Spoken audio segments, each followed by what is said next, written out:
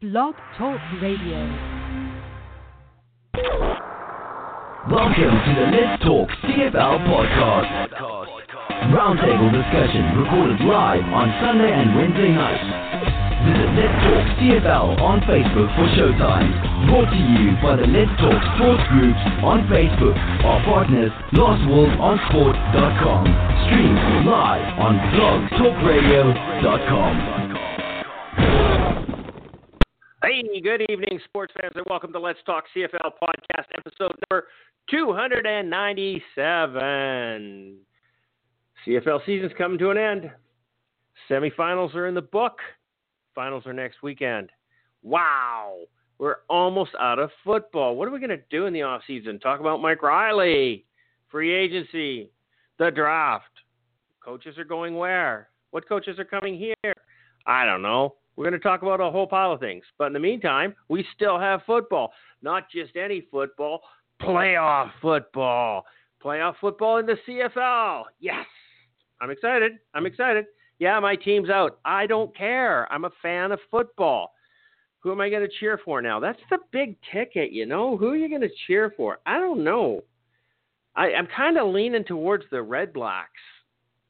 But, you know, the Eastern Division totally, absolutely sucks, and we know that. Everybody knows that. Nobody can, even the Eastern guys, they don't want to admit it, but they have to because the Eastern Division sucks. So for Ottawa to actually win the Grey Cup again, it would just like give them more ammunition to say, see, we don't suck. Well, yeah, well, you do suck, okay? So, you know, so I don't really want the Red Blacks to win. Winnipeg is way too much fun. Winnipeg fans are way too much fun to bug about 28 years and counting since their last Grey Cup victory. So I really don't want them to win because I'd like to see it go 29-30, 31-32, because that would be just absolutely hilarious, okay? So, yeah, no, I don't really want Winnipeg to win. And Calgary, nobody really wants Calgary to win except Calgary Stampeder fans because, you know, everybody's tired of their dominance of the league. And then they shit the bed there come playoffs all the time. So everybody is just kind of going, yeah, we want to watch Bo Levi Mitchell choke again, right? Because that's what we're expecting. We're expecting Calgary to come into the Western Finals and choke, or maybe beat Winnipeg and then go to the Grey Cup and choke. So that's kind of what we're expecting. So really, and you know, no, Hamilton just beat my Lions, so I have absolutely no way I could cheer for them. They didn't just beat them; they spanked them. No, they mollywopped them. So, you know, hey, I really don't want any team to win the Grey Cup right now, but I still want to watch football. So I have to. I got to watch the games. I didn't even watch the games this weekend because I was way too busy cutting firewood. And, you know, it's stupid having a football game at 10 o'clock in the morning. Why don't we have them at like 4:30, 5 o'clock when the sun goes down? You guys got to go inside and everything else, and it would be so much better. But, you know, hey, I understand that when the sun goes behind the cloud back east, it gets cold, and little pussies don't want to sit in the stands, so they want to be out in the stands during the sun shines out. So I understand that. Get a dome. So let's get in and pull the guys in and talk football. We got a full slate tonight. Well, less Chris, but we haven't seen him in a while. I haven't heard from him in a while. So let's open up some mics here and see who we got. We got Charles Cliff. How you doing, buddy? I'm doing good. How are you? You know, I'm not feeling all that good today. It's got nothing to do with that terrible loss yesterday. I just tired of everything. You know, there's a lot going on in my life here, so I really want to go to bed. So we'll see how long we can stay here. You might end up closing off the show because if my headache gets worse, I can't see anything from leaving. Okay. Yeah. Well, to be honest, after yesterday's games, I actually got over it fairly quickly because, quite frankly, if you look at it, most of the quote-unquote experts said that the Lions weren't going to make the playoffs, and some were saying the Lions were going to be the worst team in the league. So even though we are out in round one, we kind of exceeded expectations. So I'm not horribly upset with that. Obviously, I wanted to win. I think every fan wanted to win, and I thought going into the game we were going to win. Little did they know what we were going to end up with. But you know what? There's always next year. That's the thing. They'll be back again. So Well, I'm more It is excited, what it is. and everybody says, you lost, you got beat up. I don't really care because you know what? This just means that we're going to get change, and we're going to get significant change. If Lule came in and absolutely lit it up and took us to, one playoff victory, possibly even two, took us to the Grey Cup, hey, hell, who knows? They could have won the thing. Nothing would change. We'd be coming back next year with Travis and Jennings, and we'd be coming back with most of the coaches, and we'd be coming back with no. We needed to be absolutely embarrassed for some change to happen, and I believe that the change is going to come, and it's going to come swiftly. I think so now. Yep, and a lot of it. I think this Lions team is going to look completely different come next June. Well, it will. They have to hire a coach, and after they hire the coach, then we'll find out what coordinators and which assistants are going to stick around and which ones are going to be toasted. Because there's no reason to go out and start firing assistant coaches right now. You have to let the head coach come in and decide who he wants and who he doesn't. Mm-hmm. But I'd be pretty much guaranteed that Dan DeRazio is gone. Yep. For the second probably time. Not all that bad thing. No, not at all.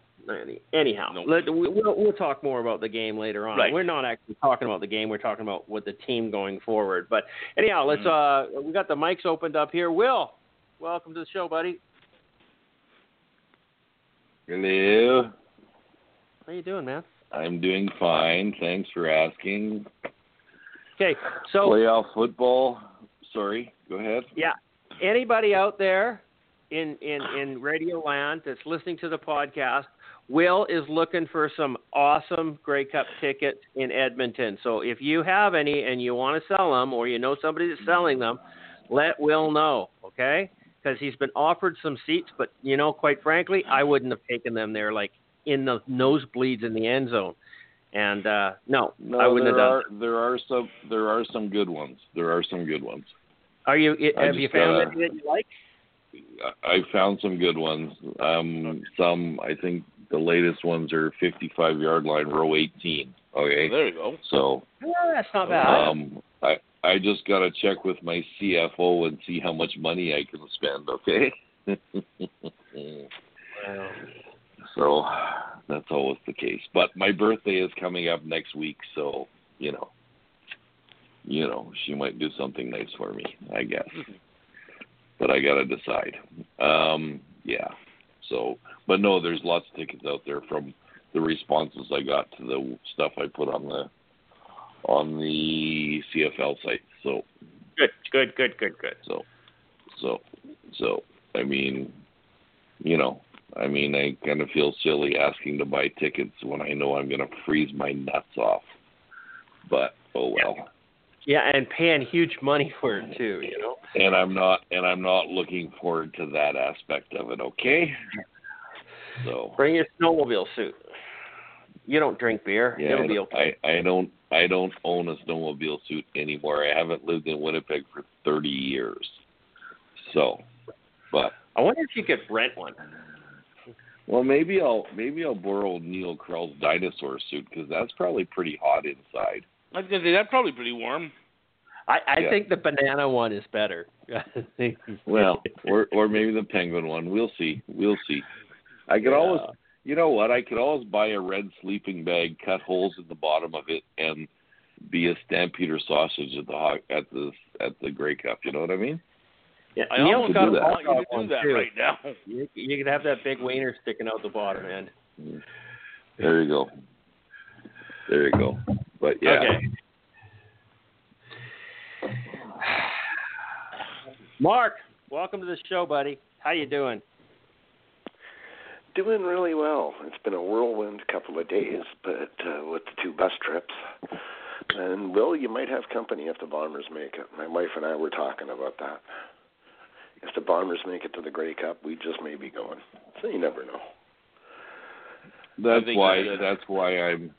why I'm looking for tickets now, because you know what? It doesn't matter to me. Either or, I'm good. Calgary, Yeah, exactly. Winnipeg. Yeah, the guys that run our bus tour have already said that they'll do another one for sure. They've got an in with the head office for tickets. So, Good. It's been a long time since I did a bus trip. There's just something about tequila Jello shots at 9:30 in the morning that, I forgot about this. It's not like you're 20 anymore, Mark. Sorry. Precisely. Trust me, I was drinking coffee. I took a thermos of coffee. Yeah. Yeah. It was fun.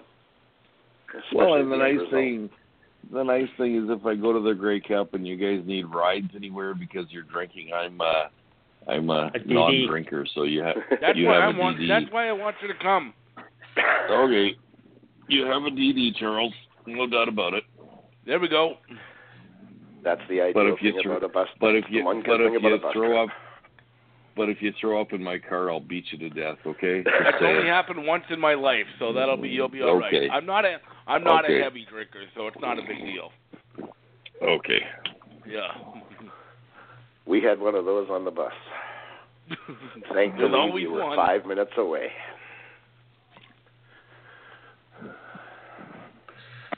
Like on that bus tour, Mark, were there young people or were they mostly your age?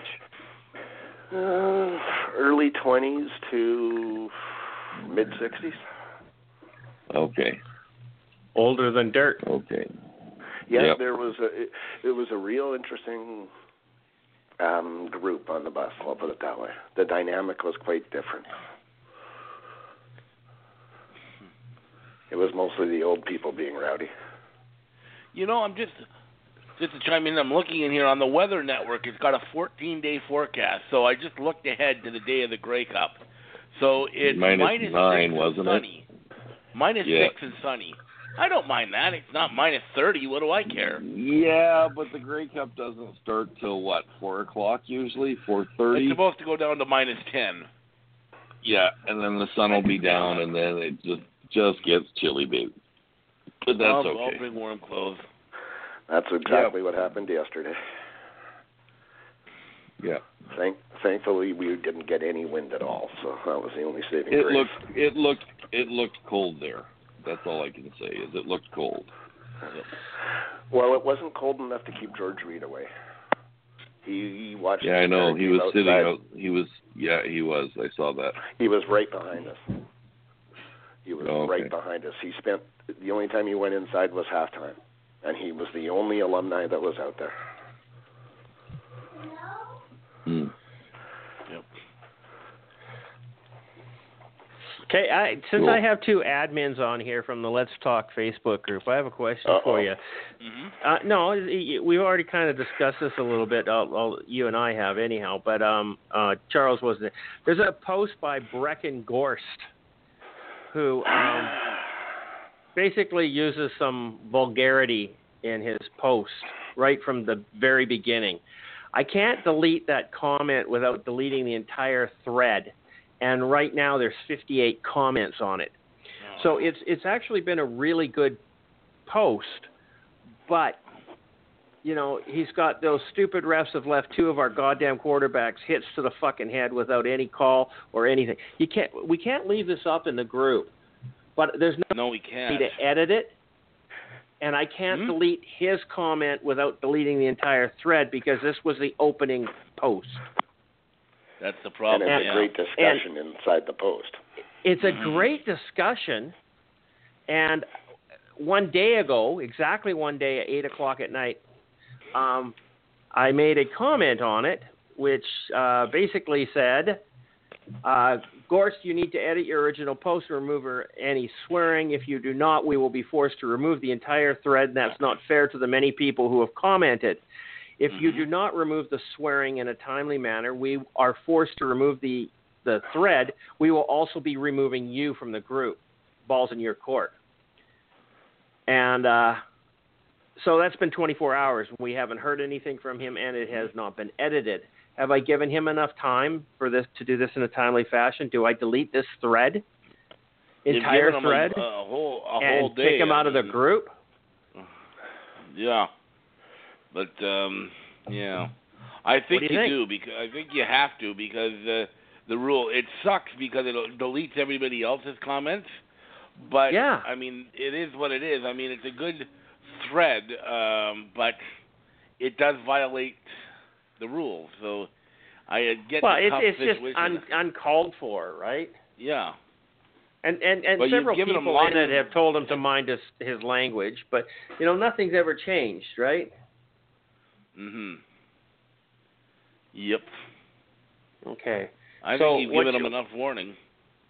So if I delete the thread, I delete him because it's not fair to the group for this level of censorship and leave that con scum in. Yeah, he's got to go too. Mark, what do you think? I agree. He's got to go. He's got to go? It's unfortunate. But... So delete post and remove user. Delete all of posts for the last 7 days. So that's just mean. The guy just doesn't exist. And block member. Over there, dude. Bye-bye. Okay, sorry, that thread had to go. Okay, now on to more meaningful things. There was a football game yesterday. Actually, there was two. Actually, there was a football game yesterday, and then I'm not sure what the hell you call that first thing. Okay?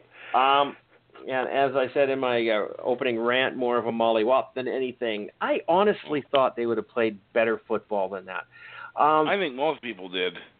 Yeah, I think Hamilton thought they were going to play better football. So, yeah, unfortunately, I get up in the Sunday mornings and I go outside and I start working. I come in, have lunch, and I go outside and I keep working. And I've got so much to do right now getting ready for winter. I was at a real dilemma because I wanted to watch this football game. It could have been the last football game of the BC Lions season. It could be the last football game that Wally Bono ever coached. And I really wanted to watch this game. But you know what? When you're working with other people and you got people helping you, you can't just disappear and watch a football game. So I stayed outside and we split up about 4 cords of firewood and did a bunch of other stuff and kept going. And I kept checking the phone for the score and everything else. And fuck, am I ever glad I didn't waste my day inside watching football. Yeah. So I didn't watch any of the game. I didn't. I can't comment on it. I can't comment on how pathetic they were at. But when I looked at it, it said it was 44-0. I went, what the hell? How does 44-0 happen? It's just, you can't even kick a rouge. I saw like little segments because I'd come in for coffee or I'd come in for lunch and something, and I'd watch it, and Tai Long missed a field goal and they ran it back out to the 40. I mean, how do you not get a point? Okay, so that's a bit of my rant on this game. I got really nothing to say about the plays in it because I saw like 3 and they were all depressing. So I'm going to let Mark go ahead here. Did you watch any of it when you were in Regina? I didn't see any of it live. I did PVR it, so I watched the first half today, and like I said earlier, I just couldn't watch anymore. And, it's not a shot or anything like that, but it was just BC did not show up. I understand you saying that. I do not blame you for not watching that football game. Yeah. I wasn't even paying attention to it on my phone yesterday, and the first comment I saw about the game was Charles posting, "I'm going for a nap." I thought, I think I need to check the score. And we just kept checking after that. And like you said about the 44-0, it was like, oh, God, really? But from watching it today, it was the BC Lions' Achilles heel that killed them. That defensive line, it's great at getting sacks, but it's barely Canadian college at stopping the run. Yeah, it's true. And is it the defensive line that's supposed to stop the run, or is that your linebackers? Well, it should be both. Come on. The linebackers that are supposed to plug the holes. The nose tackle's supposed to plug that middle. Alex Green had just a wave every time he went through the line. There was guys all around him, and they were all his own players. Yeah. Hamilton just did a great job on the line. Well, we all knew how you beat the BC Lions. That's run the ball. And what did Hamilton do? Right down their throats. Every time I watched, it was. Guess they watched the game film. Mm-hmm. And I still think part of BC's lackluster, could you say, away record. It's not so much the cold. It's not so much the cold. Mm-hmm. It's the field conditions. You've got the wind, you've got cold, and that field is slippery. They're not used to it. The Hamilton players are. I don't believe that. Backs flopping everywhere. I don't believe that because BC Lions practice on real turf outside. They do, yep. But not in the wind and the snow. Wow. It's a completely different vibe. Yeah. Well. And Hamilton's D-line won the game. BC had no chance after it was 7-0. You could kind of see it, especially when it went to 14. It was just, you could see it. They had no answer for anything.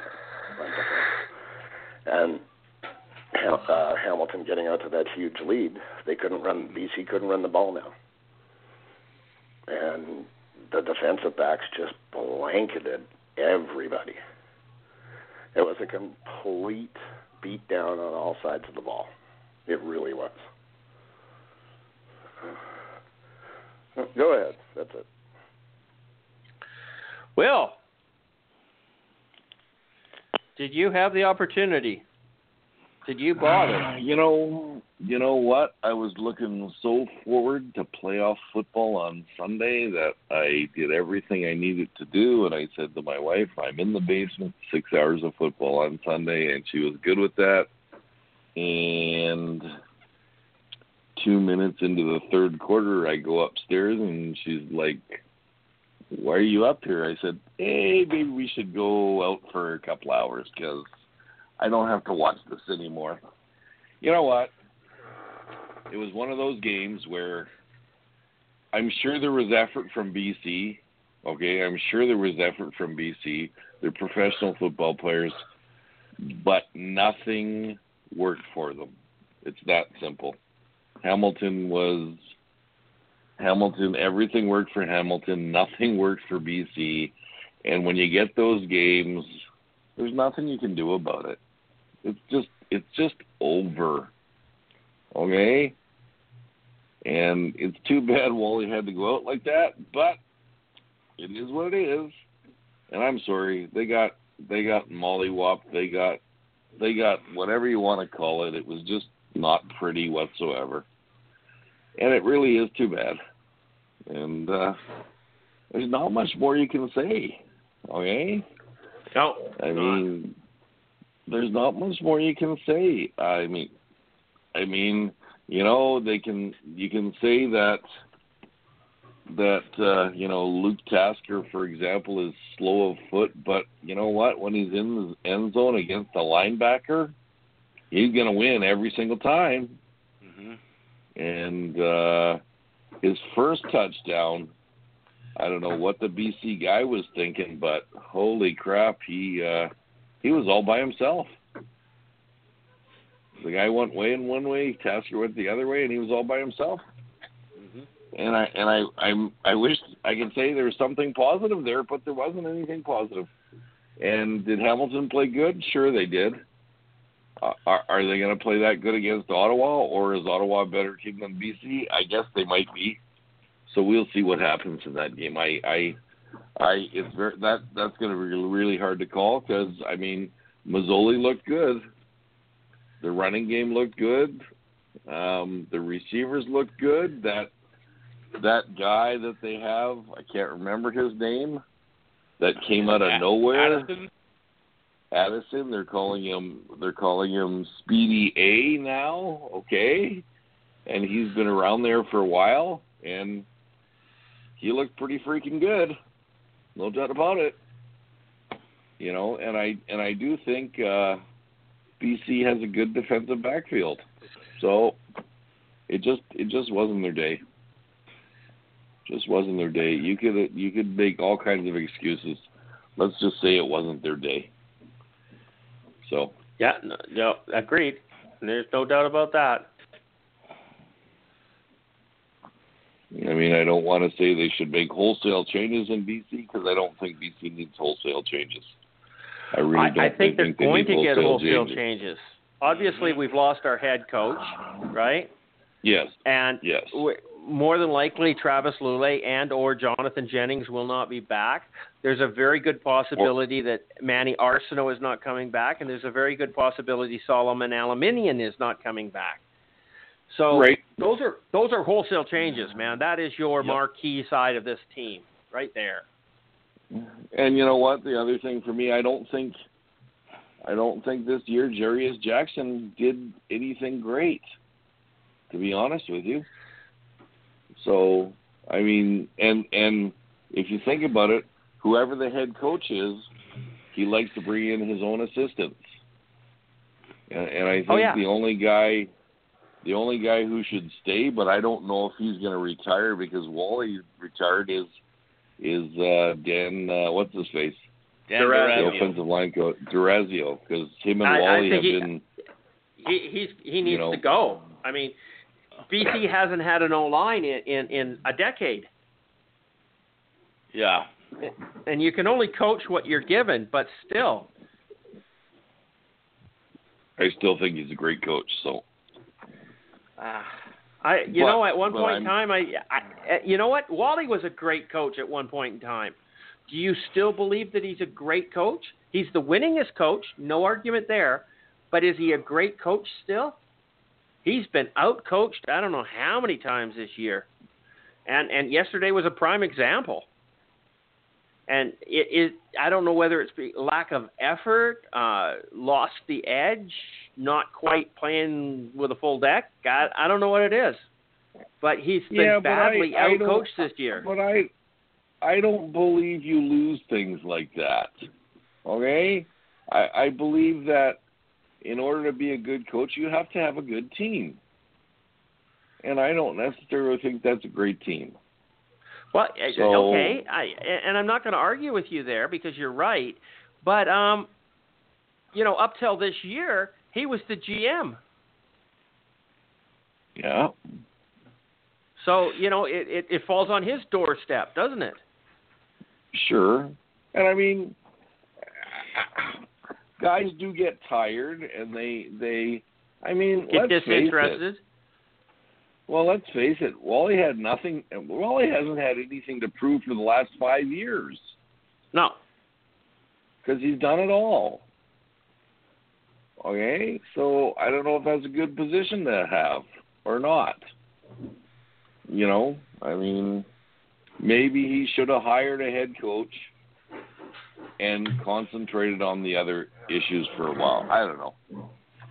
We'll never know. But he can walk off into the sunset, and I'm sorry, his body of work is unapproachable. So, without question. And one of his comments that he said at the end of this game, he says the good thing about retirement is I never have to leave a game with this feeling again. Right. Yeah, exactly. Charles, come in and talk about this game. Oh, it was such a tough one to watch. I'm proud of you. I'm proud of you for watching it. I watched it right through. We were out at Jimmy Mac's yesterday, and I watched it beginning to end. It borderlined on embarrassing, but you know what? I stuck with it right till the final whistle.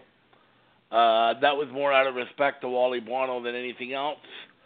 But in all honesty, it was on the Lions' first drive, after Hamilton scored on their first drive, and then the Lions got the ball off the kickoff, and on the very first play, Travis Lulay fumbles. At that point, I'm thinking, uh-oh. We've seen this story before. At that point, when I saw that, I'm like, uh-oh, I kind of think I know where this is going, and it went exactly that way. 21-0 at the after the first quarter. And I'm like, this is looking a lot like the last time we were in Hamilton when they got beaten 40-10. The result worked out even worse this time, 44-8. Oh God! But as I was saying, 48 was the final score. 48-8. 40-8. 44. Was it 40? I thought it was 44. No, I think it was 48 was the final score here. Yeah, it's 48-8. Yeah, it was 48. Yeah, 48. So it was even worse. They lost by 40 this time instead of 30. But, it was Hamilton. Mark had mentioned that they didn't stop the run. They weren't stopping the pass either, by the way, because Jeremiah Mazzoli was basically finding receivers at will. Whoever he wanted to throw to, he threw to it. The Lions were getting them tie cats 3 or 4 times, got them in 2nd and 10. 2nd and 12. I think it was 2nd and 14 one time. And Hamilton was getting the first down every time. They weren't being able, it was just nothing. Nothing went well for the Lions. You knew basically by the end of the first quarter that game was over and the Lions were done, but it was a tough one. There's going to be big changes with the BC Lions, very clearly. I think both Lule and Jennings are probably gone. I think Manny's gone. I think Solly's gone.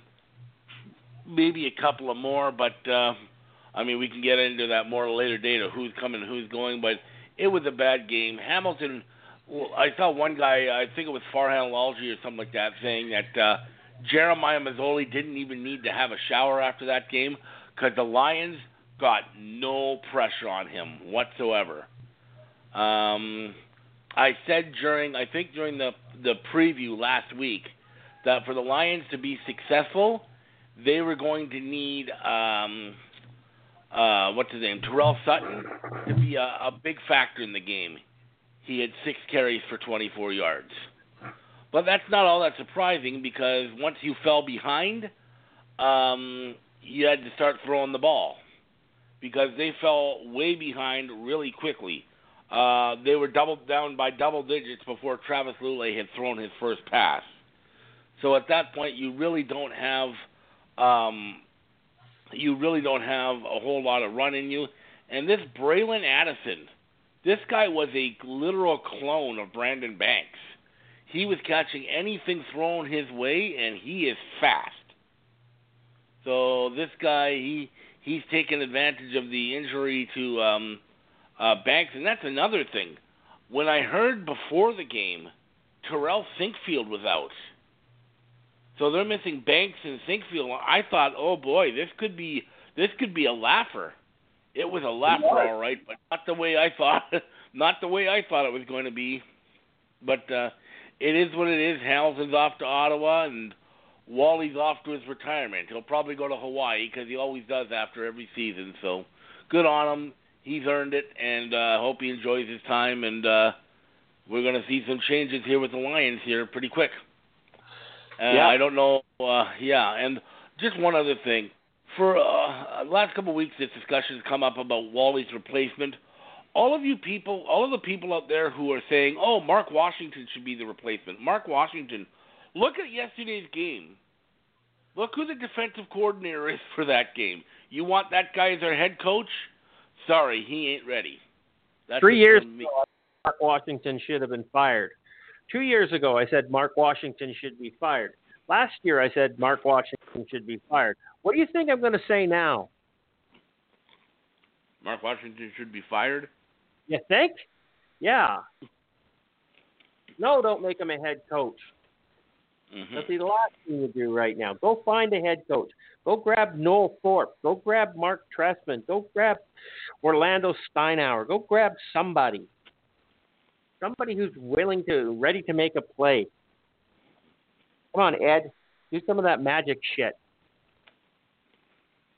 Final score in this game was 48-8. Charles, you picked BC. Will, you picked BC. Mark, you picked BC. CJ, you picked Hamilton 2-1. No, I didn't. I picked BC. We're all losers. No scars. No winner there. Everybody's a loser. Okay. On to the second game, the doubleheader.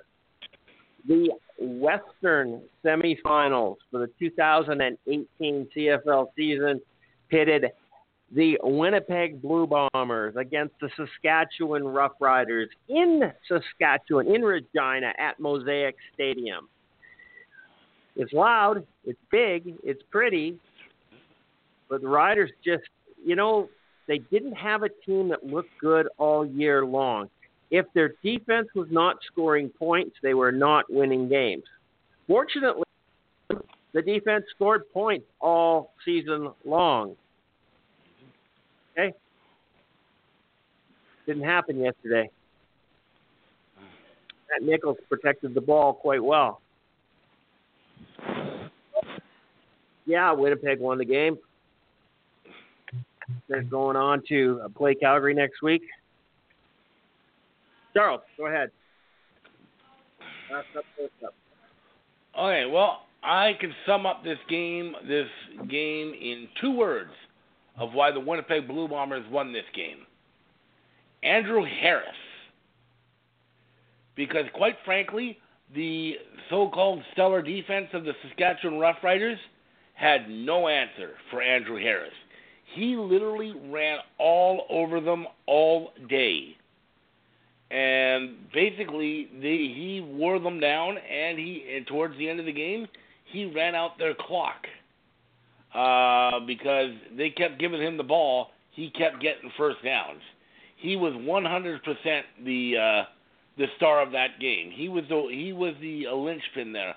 Matt Nichols was okay, but he only had 169 yards. Andrew Harris was the MVP of that game, and I'm giving him a lot of the credit of why the Bombers won that game. A lot of the credit for why the Bomber won that game, too, goes to Brandon Bridge, because he played like Brandon Bridge. Look, the Riders fans were fooling themselves if they thought they were going to go into that game with Brandon Bridge and come out with a win. Like CJ said, if the defense wasn't scoring points, they weren't winning that game. Guess what? The Saskatchewan offense scored a grand total of 1 offensive touchdown. Where have we heard this record before? This was an offense that had trouble scoring touchdowns all season long.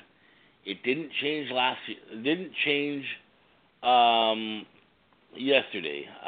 This team just was inept for the most part when it with the offense, because they've got some decent receivers too. Naaman Roosevelt. They had Cameron Marshall's a decent. Well, he's more of a running back, but Jordan Williams-Lambert, hey, a Rookie of the Year candidate. He had 1 catch for 1 yard. That's not going to get it done. And and give credit to the Bombers' defense. They played very strong, gave up very little to this Saskatchewan team. But really, that Saskatchewan offense was piss poor. They weren't moving the ball. They weren't going to put up a lot of points. There was a point there where I believe the Bombers got up by about 10 points. I think they were up about 22 to 12 or 22 to 11. I said, this game's over. They don't have the offense. It's not a huge deficit, but they don't have the offense to come back from this. And I was right. And yeah, of course, we did have the incident near the end of the game, the hit on Brandon Bridge, which should have been a penalty, which should have been called. That should have been a 15-yard penalty, and it would have absolutely made zero difference to the outcome. I'm sorry, Rider fans, if you're staking your claim on that, that was not a difference maker. It should have been called. No question it should have been called. It wasn't going to make a difference. It really wasn't. So don't try and fill your head with grand theories about, this would have made a difference. It wouldn't have. It was a bad call, but let's face it, this Rough Rider team was terrible offensively. And not just yesterday, most of the season.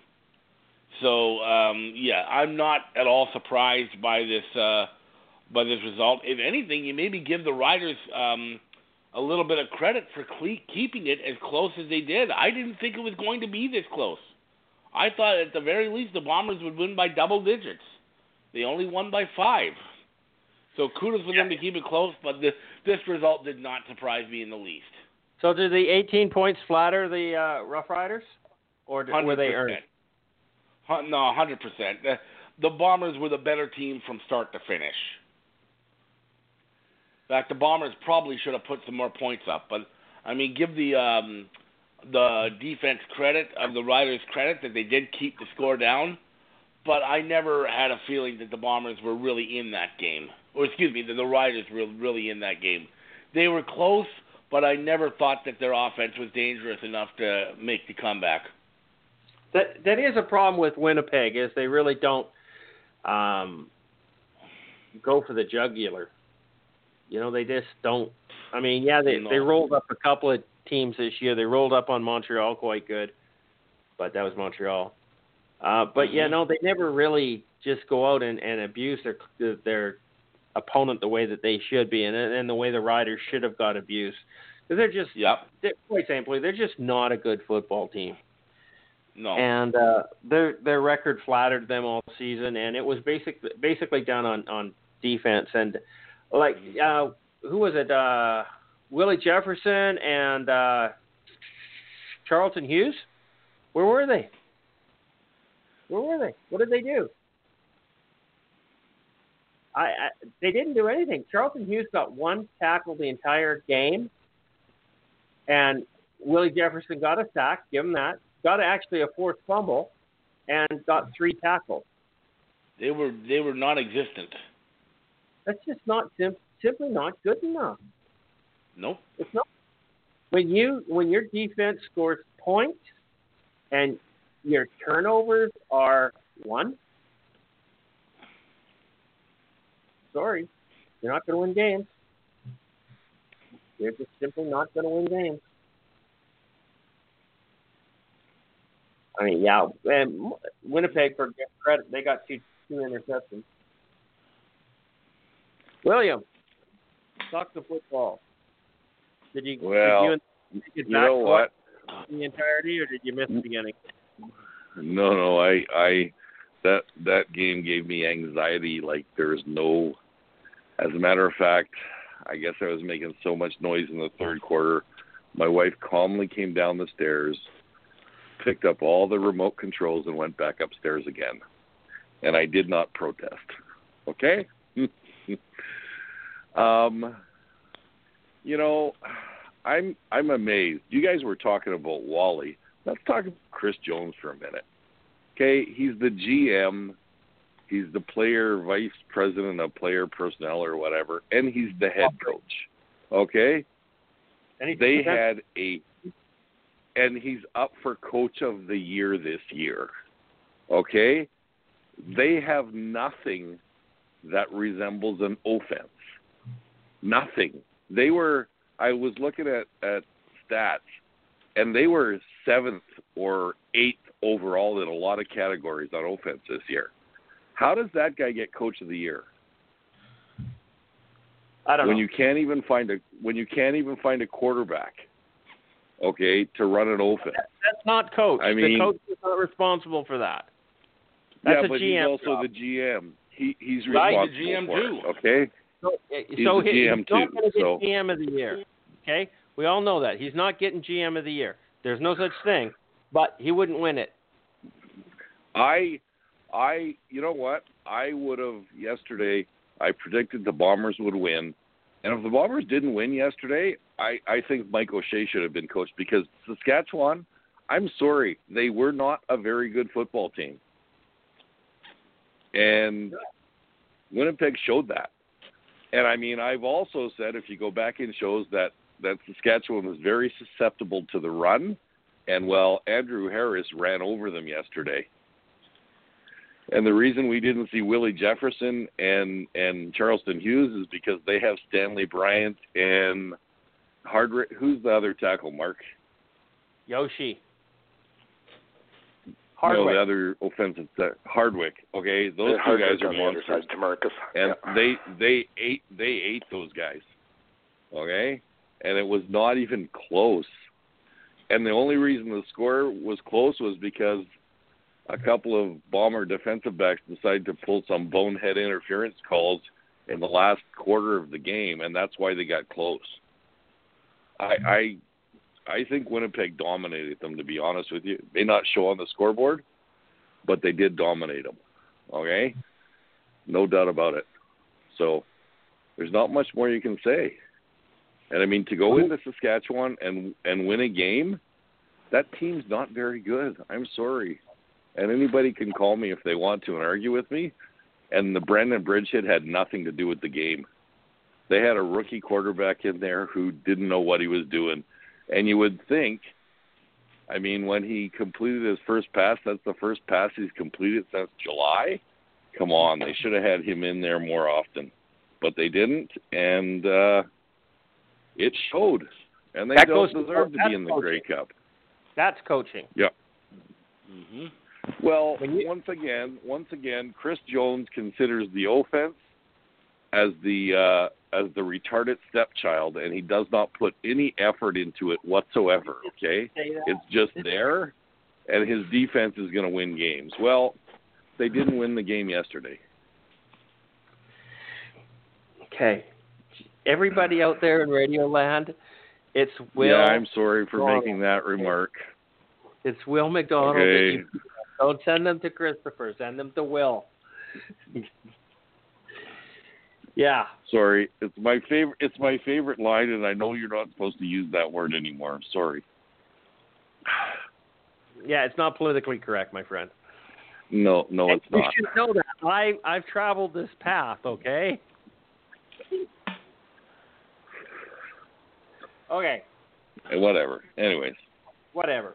All full value to Winnipeg. I don't think Winnipeg's offense is that strong because a really strong offense would have just destroyed the Riders yesterday. Agreed.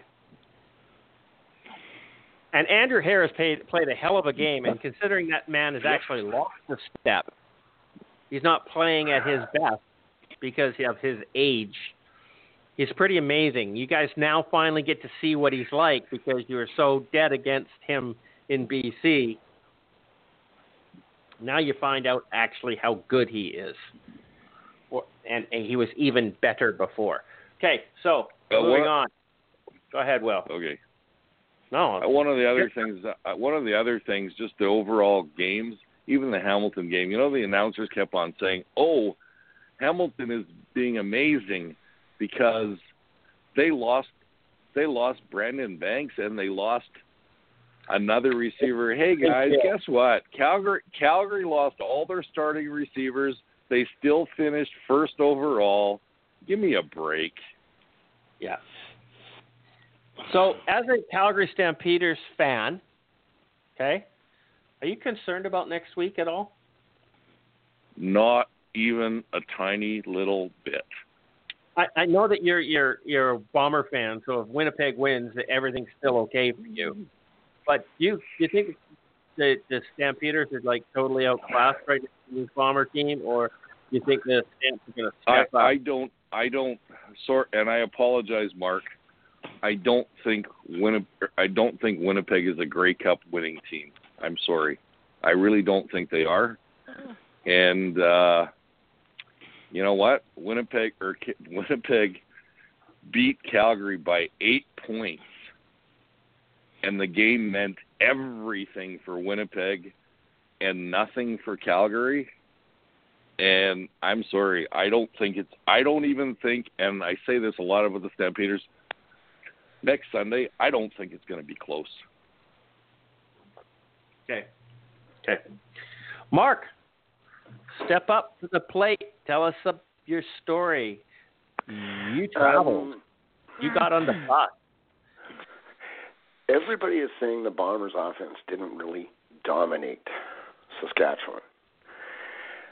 They ran a total I've got it written down here. The Bombers ran a total of 37 offensive plays in the second half. 29 of them were runs. Harris had 23. Strevler had 5. Dembski had 1.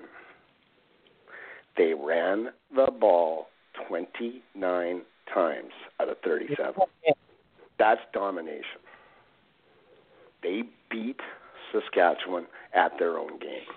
Mm-hmm. They mauled the defense. The odd time that Nichols had to throw, he was making smart plays. He was making good completions.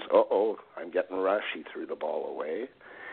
They utterly dominated the Saskatchewan defense. The offense is what it is with Saskatchewan. We can all say the exact same thing.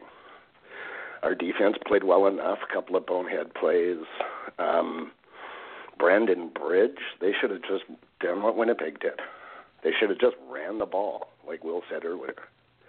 If they ran him all the time, the Bomber D-backs were in trail position every single time he got outside. Nichols did what he had to do, which was hand the ball off. The last 2 drives, I think it was, Strevler was the starting quarterback. Matt Nichols wasn't even on the field. This is a close, tight game. They have to get points. No. They had that ball the entire second half. It's about it. It was domination. Going forward, I'm a little concerned because Big Hill did not finish the game. And there are rumors that he broke his hand, and he's already being fitted for a playing cast. Is the last couple of things I've heard. It is straight up a rumor, but he's broken his hand before. He had surgery on it, and he was back playing football the next game. Yep. Well, he's not missing this Western semifinal. Not a chance. Yeah, no. So, him playing at 50% I'm fine with. But when he went out, this Kyrese Wilson kid, who's been on the practice roster all year, never heard of the kid. He came in, and they didn't miss a beat on defense. I know it's against a shitty offense, but that could easily have been exploited when you've got Kyrese Wilson and Ian Wild as your starting linebackers in the middle. That could easily be exploited. Wasn't even noticed.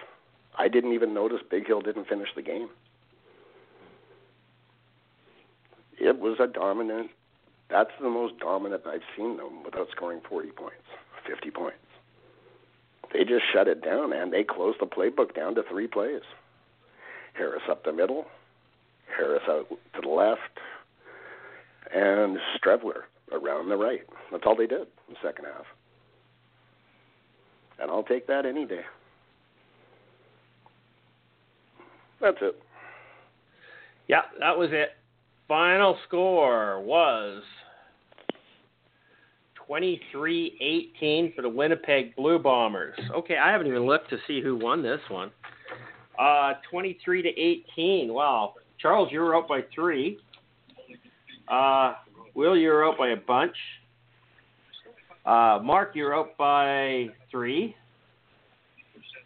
CJ, you were out by 4. I was out by 4 and I still lost? Jesus. Me and Mark tied that one. Mark and I. That too. Charles, we're leading the playoff standings. Yeah. Charles / Mark got this one. With 1. Yeah, that's it. You're in the lead, Charles. You got 1.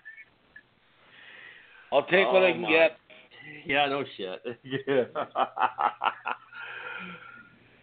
Yeah. Okay, so what do we talk about next? Anybody want to talk about anything different, or are we just going to follow the agenda? Come on, talk to me. Nobody says anything interesting anymore. Okay, the CFL is dealing with the ramifications of another high hit. Is this going to be one of the league's priorities during the offseason? Well, hang on. This is where I'm having a problem with this. They have identified a problem. They have even said what the cure is, okay? Even the commissioner came on and said that we're going to have to look at this in the off season. We are going to have to have the command center to call down a penalty like this, okay? So they can change the rule mid-season about a bunch of different things. What did they do last year? They changed it regarding what? The reviews on illegal contact, right? Yep. Then they changed it on that, and then just like 2 weeks ago, they changed it on celebrations. Okay? I think they changed it on celebrations twice. So why can't they just change the rule right now and say, yeah, Command Center is going to call blatantly obvious penalties on the quarterback, and just be happy with that because it's a good idea. Why wait till the off season?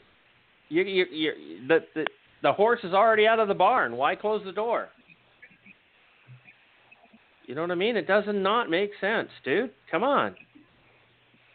Get real. Any arguments? No. How do you argue it? You can't. Why don't they just change it? Yeah, I know. I mean, it's an easy fix for stuff like that, roughing the passer. If the referee can't see it, and actually this is where the referee cam actually came in handy yesterday, because that referee did not throw the flag because I do not believe he saw it, because if you saw the replay on the referee cam, he had one of the offensive linemen standing between him and the hit and couldn't see it. So let the guys in the eye in the sky call down. For something like that, which is especially a safety violation, just let them call down and make a call on that, because then it's easy to do, and stuff like this isn't going to get missed because it's happening too often. Well, first off, isn't it the ref's job to he's got legs. He's not mounted in cement back there. Isn't he supposed to, move around so that he can see the play? Or is he, he was supposed to be, is he rigid in one spot? Correct. What was that, Charles? You kind of broke up. Sorry, he was moving, but the lineman was pretty much moving in the same direction. So while he was moving, so was the lineman. So it was just a split second before the actual hit is where the guy kind of got right in between the two. So that's why he didn't see it. It wasn't that he wasn't moving. He was. Okay. Yeah, I didn't see it, so, I'm not going to make accusations in there. But, from all intents and purposes of what I saw, I thought it was initial contact was the shoulder. And, yes, their heads collided. But I don't think there was malice in there. I don't think this was a targeted. I don't think there was intent is in it. Doesn't matter. It was helmet-to-helmet contact. That's roughing the passer, and it's a 15-yard penalty. Bottom line, end of story, no debate. Nobody is going to debate that was not a penalty, because then they're idiots, because, they don't know what the rules of the game are. But, I heard things last night is the same thing with talking about the hit on Odell Willis on Zach Caleros, and Rider fans coming out with comments that he should be fined $10,000 and suspended 6 games. You can't do that. I mean, you can't do that. Unless Jeffcoat makes $360,000 a year, half a one-game salary is not $10,000. Yeah. And that's the maximum that he can be fined. Okay, that's just a fact. Sorry, I was just going to say, the worst comment I saw from a Riders fan saying that he hoped that Jeffcoat breaks both of his legs. Oh, I challenged him on that. That guy was an idiot. What kind of person do you have to be to make a comment like that? Give me a break. A pissed off Rider fan. Yeah. That kind of sums it up, doesn't it? Idiotic. Oh, yeah. How do you wish an injury on another player? Yeah. I just just give me a break. Yeah, but you gotta consider that, okay, these Rider fans were 100% totally convinced that the Riders were going to the Grey Cup. And all of us sat back and watched the Riders, and it's like, really? They're not going to the Grey Cup. They don't have an offense. How are they going to the Grey Cup? And their defense was good, but their defense wasn't that great. So, I mean, I'm sure they said lots of things last night that they didn't, they were really upset in general. So, it's okay to lie to everybody else, but don't lie to yourself. Don't drink the Kool-Aid. Will, you're talking. Tell us about the game, or tell us about this play. What do you think? What should the league do? What? Okay, what can the league do? Okay, I still don't think Jeff Coat intentionally, purposely hit him in the head to try and put him out. Okay, I don't think he did that. No, but that's irrelevant. There was helmet-to-helmet contact. I know it's irrelevant, but what do? Do you kick the guy out of the game right then and there? No. You give him a 15-yard roughing the passer penalty. Okay, and if the ref didn't pick it up, then the command center should call it. Well, sure. It wouldn't have made a difference in this game, but if it was in the first quarter, it may have. Right, and if you go back to you see, and you can say whatever you want about the command center, okay? If I'm sitting in the command center on that Odell Willis play, okay, I might call it a roughing the passer, but I don't think he intentionally hit him in the head. I thought he led with his shoulder. He did lead with his shoulder. He did. Intent is not relevant, right? So no, what happened here is the ref. Let's talk about the Odell Willis hit for a minute, because this is the one that's most relevant, because it's the one that made the most, that had more consequences than this other hit, Jeff Coat hit. Because Chris Jones had to challenge it to get a penalty. He lost his challenge for the remainder of the game because he tried to protect his quarterback, right?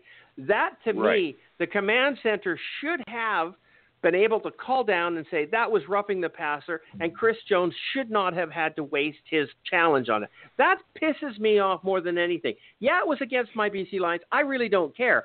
I don't think the Riders should have had to waste a challenge to get a call called correctly when it was blatantly obvious to everybody except Andre Proulx. I agree, but what I think where the rule should change in that situation is, if you win your challenge, you get another challenge.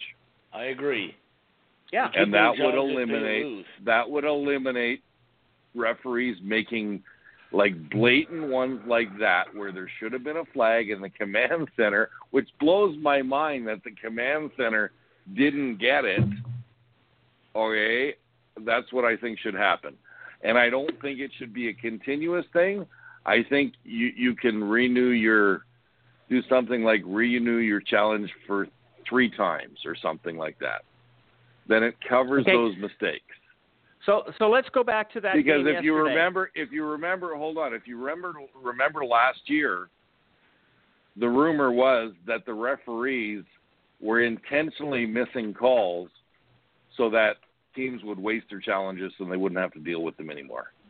Yes, agreed. I understand. I don't believe that's true, but it's a possibility. That's your tinfoil hat comment, right? And I'm not talking about you. I'm just talking about that's what was going, the conspiracy that was in the league. And, I'm all for conspiracies, and I do not believe the status quo on a lot of things, but I'm really having a problem with that one. Yesterday's game, Chris Jones had to challenge a pass interference call, and he won, and it was for 25 yards, I believe. What if he had lost the challenge?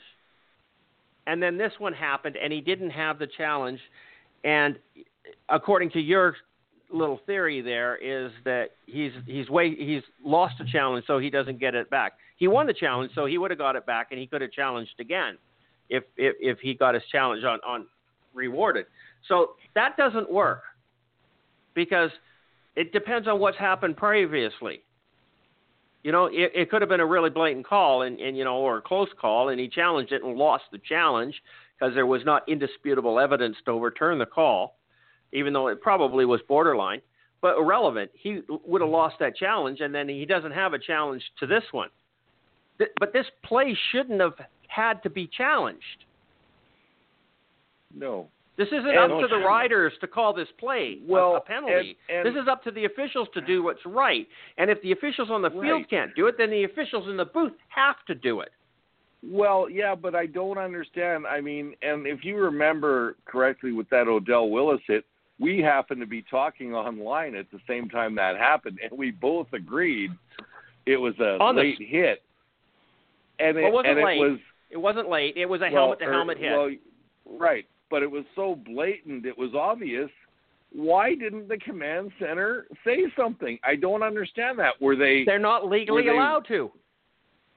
What do you mean they're not legally allowed to? They're not legally allowed to call a penalty. The only thing that command center can do is if there's a penalty, they're allowed to say that it wasn't a penalty. And that happened during a horse call earlier in the season. Then they have to change that. That's the other what thing we're they saying. have to change. Okay? The command center is not allowed to call a penalty right now. Okay? But if the officials call a penalty and the commander said that wasn't a penalty, they can radio down and say, guys, man, pick up the flag. You're idiots. Don't do that. You're making yourselves look bad. But if they miss a play, the command center's not allowed to call it. That has to change. Mm-hmm. Yes, I agree. Right? And I mean, I'm the last person that's going to stick up for the Saskatchewan Roughriders, but in the last game with BC Lions, there's no way in hell Chris Jones should have had to challenge that play. It pissed me off. And I told you that as the game was going, you and I watched that game together online. Yeah. And we both said that was a penalty, and I said, he's going to challenge it. He shouldn't have to challenge it. We were calling it a penalty long before the challenge even came out. Yeah.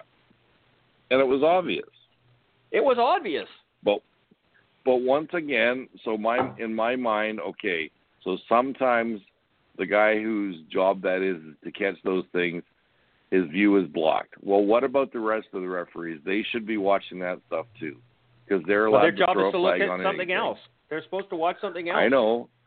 So maybe what you do, here's a thought, you add another referee to specifically watch for those things. Well, you know what? The NHL did.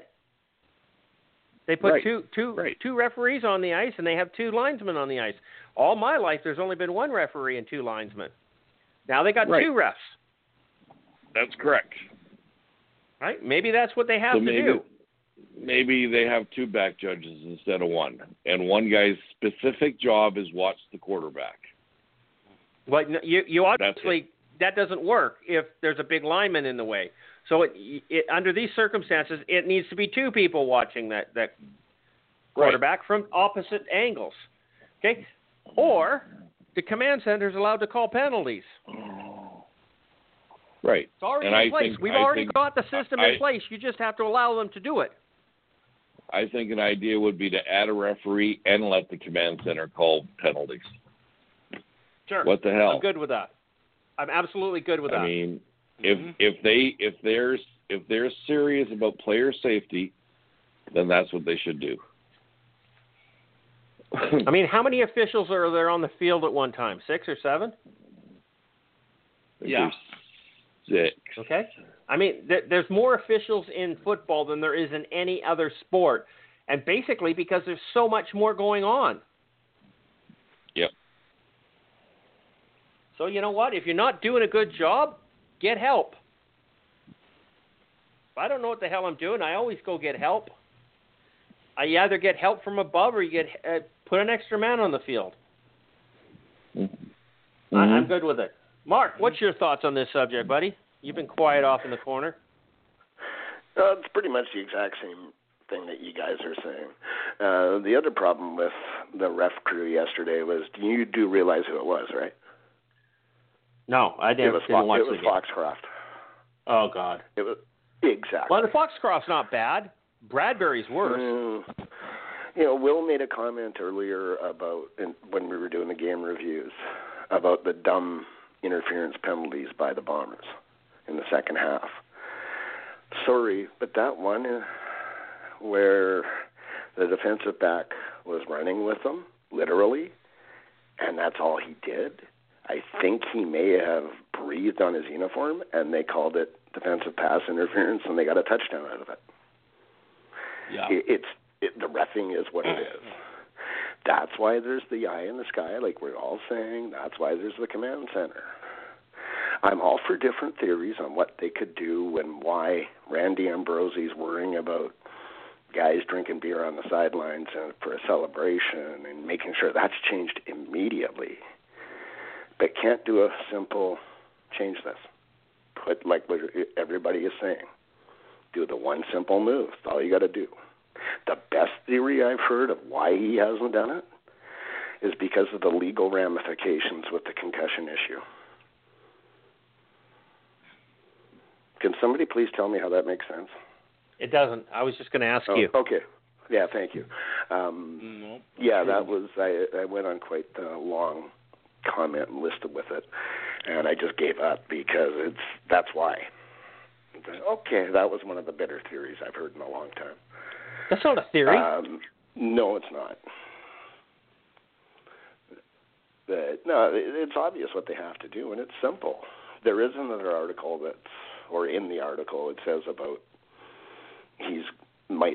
they can't do it for this week, but you never know, it could happen for Grey Cup. They can do it for this week.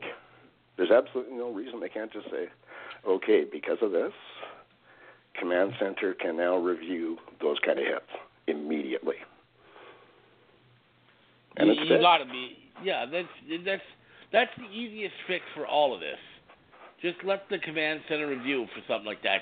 Don't give them a wide scope. Just give them a few things, but you don't have to go too crazy with it. But something like this, especially when you consider that it is involving player safety and so on, let them do that one. Let them do a couple of those. The only other different thing they can do is go the college football, American college football route. They review every play. And the concussions, they will review it, and you're automatic, or the head hit, sorry. If you do a helmet-to-helmet, you're kicked out of the game, automatic. Yeah. There is no discussion. You're gone. If you start kicking guys out and then suspending them for a game, you'll see the guys change. That would help too. Just do that route. There's very simple fixes. They don't have to turn this into rocket science. I mean, I played rugby for 8 years, and we had some brutal collisions. Never once did I ever hit my head on another player. No. Never, not once. Yeah. It's possible to tackle somebody without using your head. I said before, you know what? You want to stop head hits, helmet-to-helmet hits in the CFL? Take their fucking helmets off. Mm-hmm. The more padding that you've got, the more you use it as a weapon. Well, they're wearing. I know that's a ridiculous statement, and I'm not promoting the concept of taking off football helmets. Okay, anywhere, whether it's minor league, college, pro, whatever. I'm not a proponent of that at all. But honestly, you want to stop helmet-to-helmet hits? Take the helmets off. They won't be smacking skulls. You do it once or twice, and it kind of tells you not to do it anymore. It's just I find it stupid that they can't just change it. I'm pretty sure the CFLPA isn't going to argue against it. No. They'd have no reason to argue against it. Well, no, because it's protecting their players. Why would they argue against it? So just if you can flip the switch on some rules, flip the switch on this one. That's all you got to do. And you're going to look better for it. I realize it's not a rule that's about shaking hands with the commissioner and having a beer with him. Yeah. It's a real rule, but do it. If you're serious about player safety, it has to be done. I don't think he is.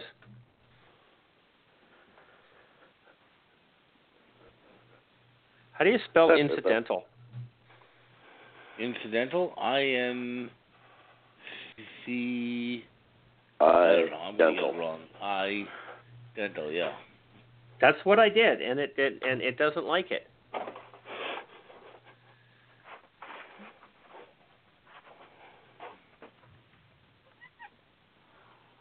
Nope, I got it. It's CI.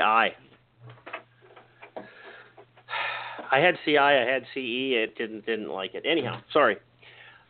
Yeah, 100% agree, guys. The league's got to grow up, and put on your big boy pants. Admit the fact that you make some mistakes and move and rectify the problem and move on. And until they're willing to do that, I just don't see it with this commissioner. He's just, like I said so many times, he's just such a limp dick. He's just not. Yeah, he's willing to change a rule over beer drinking in the end zone, but he's not willing to do something to actually protect player safety. Tell me how that makes sense. His big player safety thing was the additional bye week, right? Yeah. Will, how many receivers have he gone through because of injury? 7? 5. 5? 5, 6, 7, yeah. Extra Hamilton's bye gone week, through and 5? BC had 3 byes before week 10. Yeah. And what good is that? Yeah. How many Hamilton receivers are out? 4? How many significant players, such as Saul E., have missed significant time? Big Hill. Big Hill. Ricky Ray. What did this Zach Valeros twice? It didn't do anything. What did it do? It created more injuries. Well, I don't think it created more injuries. I just think that this was an injury year. Well, it certainly didn't help, and this was all about player safety. Yeah. And I mean, we've had years where literally every quarterback in the CFL was out for some period of time except for Henry Burris. You remember that? Well, you know what? Go ahead. Shit happens. No, look at Edmonton. Look at Edmonton last year and all the injuries they had. I've never seen injuries like that ever. Okay? And I know I poo-pooed it, but yeah, they were on their third string guys. Okay? So that's how many injuries they had last year. So it's a contact sport. People get injured. It's pretty simple. And I mean, there's all kinds of theories on why people are getting injured more and more all the time. There is. So, yeah. The one I've heard more often than not is if you go back to the 60s and 70s, let's talk about hockey or football for that matter, okay, where guys used to come to training camp to get into shape. They weren't in shape when they came to training camp. That's what they used it for. And one of the overall theories, one of the overall theories is that guys are in shape 12 months out of every season, and their bodies are breaking down because their bodies need a break. And that's part of what. That's correct. They say your body needs rest. Rest is as important as being fit, okay? And a lot of these guys are overtaxing themselves. And I mean, if you think about it, you didn't see as many, for example, Achilles tendon problems in the past, but now they're real common. And that thing, when it gets overstressed, it just snaps like a rubber band. It just explodes. So, look at Darian Durant. He was just like standing there. Yep. Matt Dunnigan was the same way. So. Yeah.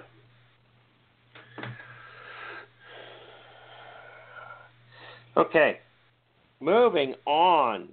Zach Caleros was forced to sit out Sunday's game against Winnipeg. Is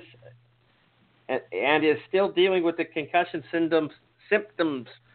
With him becoming a free agent this year, have we seen the last of him in the CFL? Is Chris Jones going to bring him back? I would if I was him. I would. Honestly, I would. I think Zach Collaros is a very talented quarterback, and if he's in my roster and he's on my payroll right now, I would bring him back. The question isn't whether or not Chris is going to bring him back. Is Zach Collaros going to be stupid enough to continue playing football? Well, the answer to that is Ricky Ray. Yep. Right? It's simple. What is the matter with these guys? They're just glutton for punishment. I mean, let's face facts, Charles. If Travis Lulay was coming back this year, you would have wanted him, wouldn't you? Probably, yeah. After what? 3 major soldier injuries and a knee? Mm-hmm.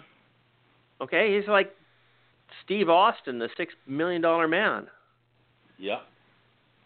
Yeah, but the key to Travis Lulay is you just never let him play against Montreal. Yeah, that's where he always gets hurt. In September. You can play against Montreal, but just not in September. Not in September, and not at home. He can play on the road. He doesn't get hurt in Montreal. He always gets hurt at home. Yeah, he got hurt in Montreal once. Yes, he did. You're right. But it was 3 times. 3 times against Montreal in the month of September, he got taken out. So, anyhow, but that's it. I mean, Zach Collaros, should he play football anymore? No. No. You had 3 concussions this year. Never mind how many you've had in your lifetime playing football. No, don't play football. You're going to end up like Matt Dunnigan. Don't be like Matt Dunnigan. Save your life before you get to Matt Dunnigan's stage. You know, and yeah, I'm not picking on the Riders here, any way, shape, or form. I love Zach Collaros. I've always said he's the most talented quarterback in the CFL. The guy is absolutely amazing, but not lately. So it's really hard to say what to do with him. And has he played this last game in the CFL? I hope so. I hope so for his sake. But I think somebody's going to offer him a contract. Mark, what's your theory? Pretty much the same. He shouldn't come back. He probably will. I could see Saskatchewan keeping him. There's no reason not to.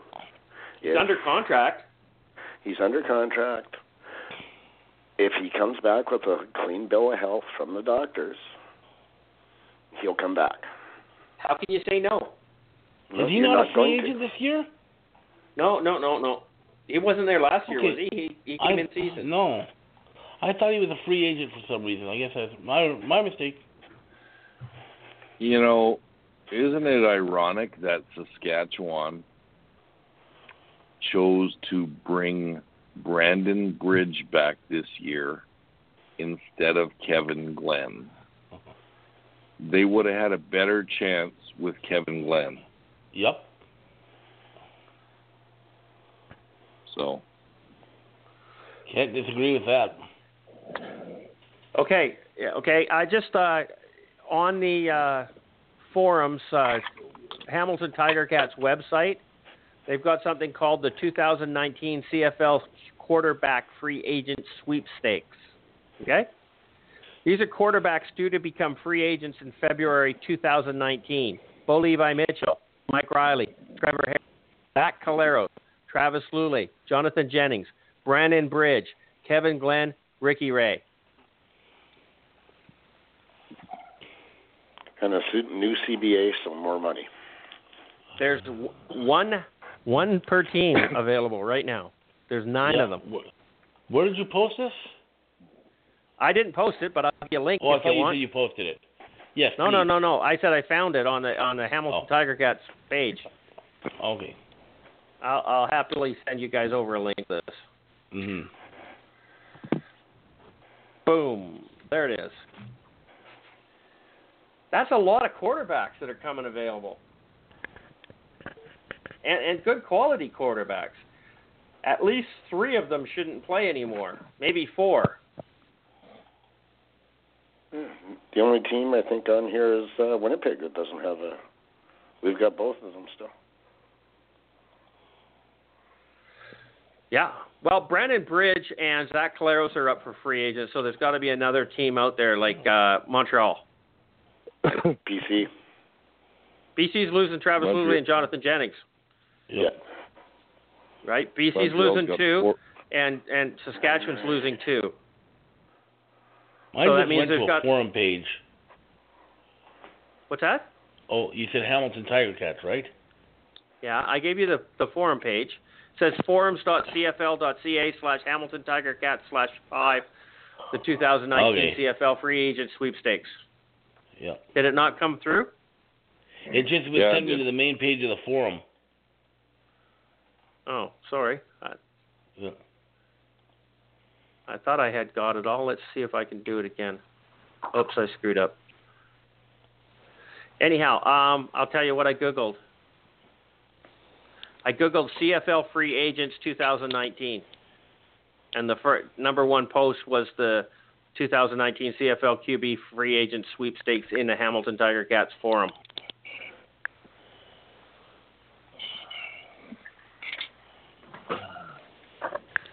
Montreal Alouettes have announced a new stadium plan. Did you know that? Yeah, they're shrinking it. Yeah. Oh, that's just for their own. What is it? It's for McGill. McGill. It's going to be smaller. Okay, so we haven't got a CFL free agents tracker up yet. That would be kind of cool. I guess we need to do that. Okay, Will, you've talked on this. Charles, did you? That clear? I was chiming in and out. Basically, I agree pretty much with what everybody said. So, hold on a second here. I think I was the only one that went on that so far. We all chimed in. Oh, do we? Okay. We can move on. We can move on. We got 30 minutes left. We got a few things to do. We can always come back to it. He's broken. He's bust, right? And you know, I really hate it when people play longer than they should, and they end up hurting their lives for the remainder of it, right? I mean, the quality of life is important. Mm-hmm.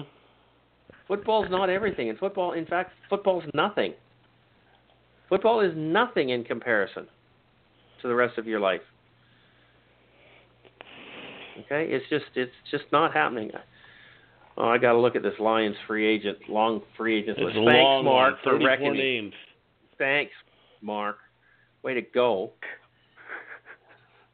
Okay, the next one.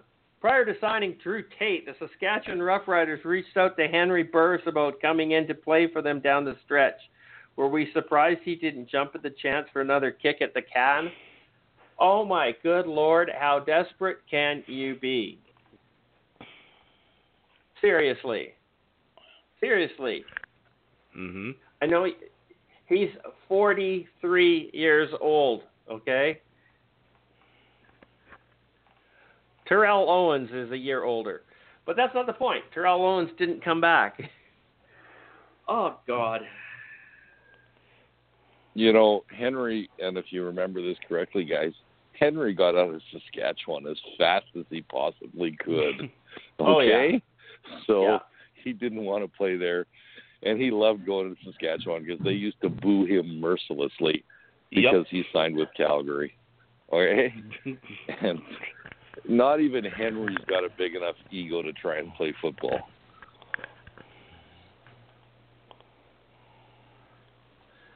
Well, it's kind of weird. His career started in Calgary, and then it went to Saskatchewan. Then he went off to the Packers, Bears, Berlin Thunder, came back to the Rough Riders for 2 years, then went to the Stampeders for 6, then over to the Ticats and Red Blacks. You got that mixed up. You got that mixed up. No, I don't think I do. Yeah, he was in Calgary, then he went to the NFL, then he went to Saskatchewan. No, he went to Saskatchewan in the year 2000. In the year 2000, he played for the Rough Riders. He played 18 games for the Rough Riders. Yep. Yeah, but this is before he was a starter. Well, I know that. He was in Calgary. He started 2 games in 1999. He was a backup behind who was he backing up back then? Jeff Garcia. Right? Yep. Yeah. And then he went to Saskatchewan, became the starter, and did okay. Wasn't exceptional by any stretch of the means. And then QB rating of only 79. Jumped to the NFL, came back to Saskatchewan, and played 2 seasons. Was a starter in 16 games, and then jumped over to Calgary and was there until 2012. Then he went to Hamilton and then Ottawa. Grey Cup champions. And don't forget, he almost went to Winnipeg. Yep. Did you see the size of that Grey Cup ring he was sporting on TSN the other night? Holy crap. Yeah. Okay. Is anybody surprised that he didn't jump on board? I am not. No. I mean, why would he want to go out there and do that? Why would Saskatchewan even look? But you know what? From the results of the game the other day, I think Drew Tate or Henry Burns would have done better. Oh, yeah. I think so. And how could you have put Henry Burris in without having a playbook? You know? Tell him to go outside in the freezing cold, in the wind, in the snow, and play football. Yeah. Yeah, I think he's been there, done that, and seen it, tried it, got the T-shirt, and doesn't want to do it anymore. Yeah, it's got that T-shirt. Okay. And on top of that, he's a god in Ottawa anyway. So. Yep. Yeah. Oh. The CFL announced their division finalists for the Players Awards. Do we think they made the right call in all of the categories? No, we do not. I have an extreme problem with some of them, especially one of them. You guys want to guess which one it is? Most outstanding player? No, I don't think there's any options on that, unfortunately. No, there probably isn't. You want to guess? Come on, somebody else guess. I'm getting through it. Defensive player. No, how could you argue with defensive player? Okay, you got Bo Levi Mitchell and Jeremiah Mazzoli as the MOPs. Hard to argue. I would have picked Trevor Harris, but okay, I'm not going to argue with that. Also, outstanding defensive player, Adam Bighill, Larry Dean. Hard to argue. Best top Canadian, Andrew Harris and Brad Snopley. Absolutely, no question. I figured it out. What? You're talking Coach of the Year. I'm talking Coach of the Year. Oh, How can you possibly do that? Okay? Special teams, Ty Long, Lewis Ward. No, I'm good with those two. Jordan Williams-Lambert, even though he played like shit in this game last against Lewis Ward for, Rookie of the Year. I honestly don't know who to call in that one. And Coach of the Year, Chris Jones and Rick Campbell. The only reason why these two are in here is because there was nobody better. That doesn't mean that they were good. Oh, I think June Jones should have been in there.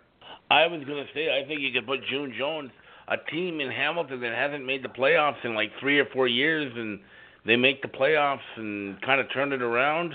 I could have put June Jones there. Yep. Agreement there. You look at where they were before he took over. Yeah, I agree. But could you put Dave Dickinson in there, Wally Buono, Jason Moss? You could make an argument for Mike O'Shea. Yeah. But you could also have said that if he didn't win the game, he would have got fired. Yeah. Right? Hard to nail Coach of the Year if the guy gets fired before the award is given. You could have put Dave Dickinson in, considering he still won first place, even though he had a depleted receiving core, because that's the argument many people were making for Bo Levi Mitchell getting the most outstanding player nomination. So you could have made a case for Dickinson. He wouldn't have been my choice, but you could at least make a case for it.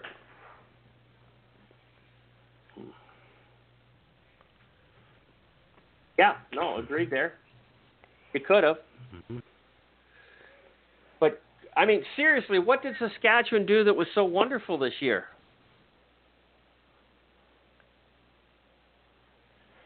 Played a ball hawk defense. They had a good defense. Yeah, that's all they did. They didn't have a good Their offense defense. was horrible. I don't think their defense was that horrible. good. It was a ball hawking defense. Okay? Yeah. Ball hawking defense is when you go for the ball and you miss the big play. If you go back right now, look at the stats for the thing, for the team stats for this year, Saskatchewan's not at the top of defensive categories. Nope. You know? Points allowed. Saskatchewan's down number 4. Sacks, okay, number 2. Interceptions, number 2. Forced fumbles, number 3. Pass knockdowns, 7th. You know, my question is, did Charleston Hughes blow his chance at any award when he did the DD thing or the drunk driver thing? I think he did. He's the sack leader. Okay. It's going to be hard to put him in as the winner of it. Yep. Yeah, Saskatchewan was not first in any category in the defense. BC led in 2, Calgary led in 2, and Winnipeg led in 1. And you really want to have something funny? Let's go over to offense. Oh, boy. This couldn't, Okay. Total points, they're 6th. Passing yards, they're 8th. Passing TDs, they're 9th. They had less passing TDs this year than Montreal. Okay? Time of possession, 4th. Rushing yards, okay, 2nd. Rushing TDs, 8th. Rushing TDs, although they had second highest rushing yards, they were 8th in rushing TDs. Sacks allowed, number 1. Turnovers, 4th. But they were the best team in sacks allowed because they gave up the fewest, 27. 27, fewest. Yeah. This is offense. They gave up the fewest. Their O-line stood up there. Hard to believe considering Zach Caleros was constantly under pressure. Yeah, constantly. But how much time was their offense on the field? That's something else you got to look at. Yeah. Well, time of possession, is that what you're talking about? Sure. They were 4th at 30.42 seconds. 30 minutes and 42 seconds in a game. That literally half the time the offense was on the field, half the time the defense was. And you know, that's pretty much standard. I mean, that's a good. I mean, Winnipeg was 30.02, Ottawa was 30.05, Saskatchewan was 30.42, Calgary was 30.44. I mean, 2 seconds difference from the Stampeders on average. You did say they were ranked. Where were they ranked as far as passing goes? Second last. Okay, so that shows you right there. You can't sack a quarterback who's not passing. Yeah. They rushed the ball more than anybody else. They had 11 passing touchdowns this year. 11. But they also only had 14 rushing touchdowns. Yeah, that's 14 and 11. That's 25. That's not even to a game. And I think not Trevor had 10 rushing touchdowns himself. So that puts it there. Yeah, all 1-yard plunges. Yep. And it should also be pointed out here, it says they're listed there with 450 points. That's total team points scored. A lot of those points were scored by their defense. Yes. But total points scored for the the offense was 450. What does it say in the standings? 450. Yeah, that's not right. How can you say that's the offensive points scored? It doesn't seem to make a distinction between offense. No, it doesn't. Points scored. So that Stats shouldn't can really be deceiving. That shouldn't really be an offensive stat because that's defensive and offensive points combined. Yeah. I'd like to see the breakdown of how many points were scored by the offense and how many points were scored by the defense, because I think you get a much different picture at that point. Todd Mogi always has the ability to find these stats. Where is he? Where is he when we need him? Todd, wake up! Okay, moving on. If anybody else has it, send me a PM.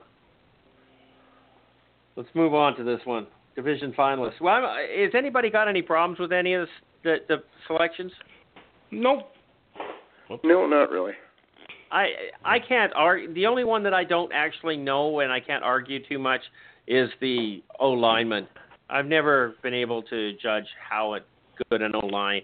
If you did the BC O-line against the Saskatchewan O-line, then I would be able to give you an argument. But particular one BC offensive lineman better than the other one? No. You guys are all being a sieve this year. And if one is a weak link, then the other one is not going to be able to perform it at a high level. Right? O-line is a team sport, man. You can't just pick one guy out of it and say he's better. Mm-hmm. I have a problem with that. And that's why when you have an injury on the O-line, it has such an effect on the rest of it. Yes. Yeah, it is. Okay. With the Calgary Stampede, or with the City of Calgary bidding on the 2026 Olympics, could a successful bid provide the proper revitalization for McMahon Stadium that BC Place Stadium got after the 2010 Olympic Games? BC Place got $800 million worth of renovations.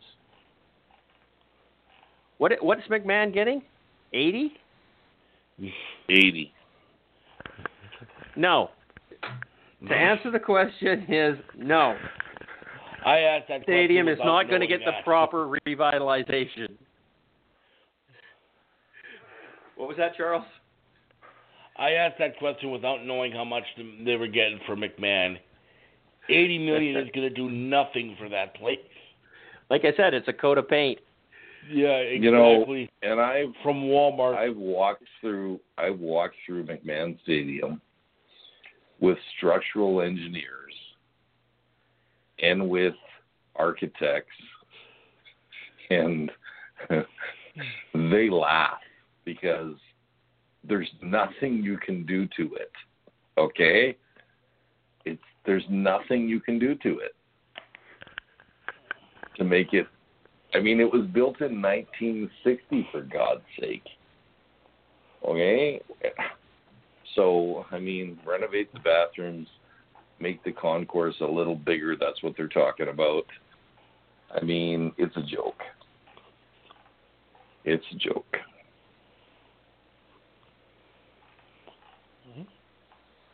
I mean, yeah. and I don't know, from the people I've talked to, most of us are going to vote no tomorrow. So, because we're talking Olympics is $5 billion. I sent you the link of the money for the Vancouver one, right? Did you look at it? Yeah, I saw that. The city literally put up nothing. And Calgary's share of the $5 billion is going to be $440 million. And I'm sorry, I just think you could put that money somewhere else. Okay, and I'm worried about my taxes, and the economy in Calgary is sucking shit right now, in Alberta in general. And I just think it's a joke, but I'm pretty sure it's going to get passed anyways, to be honest with you.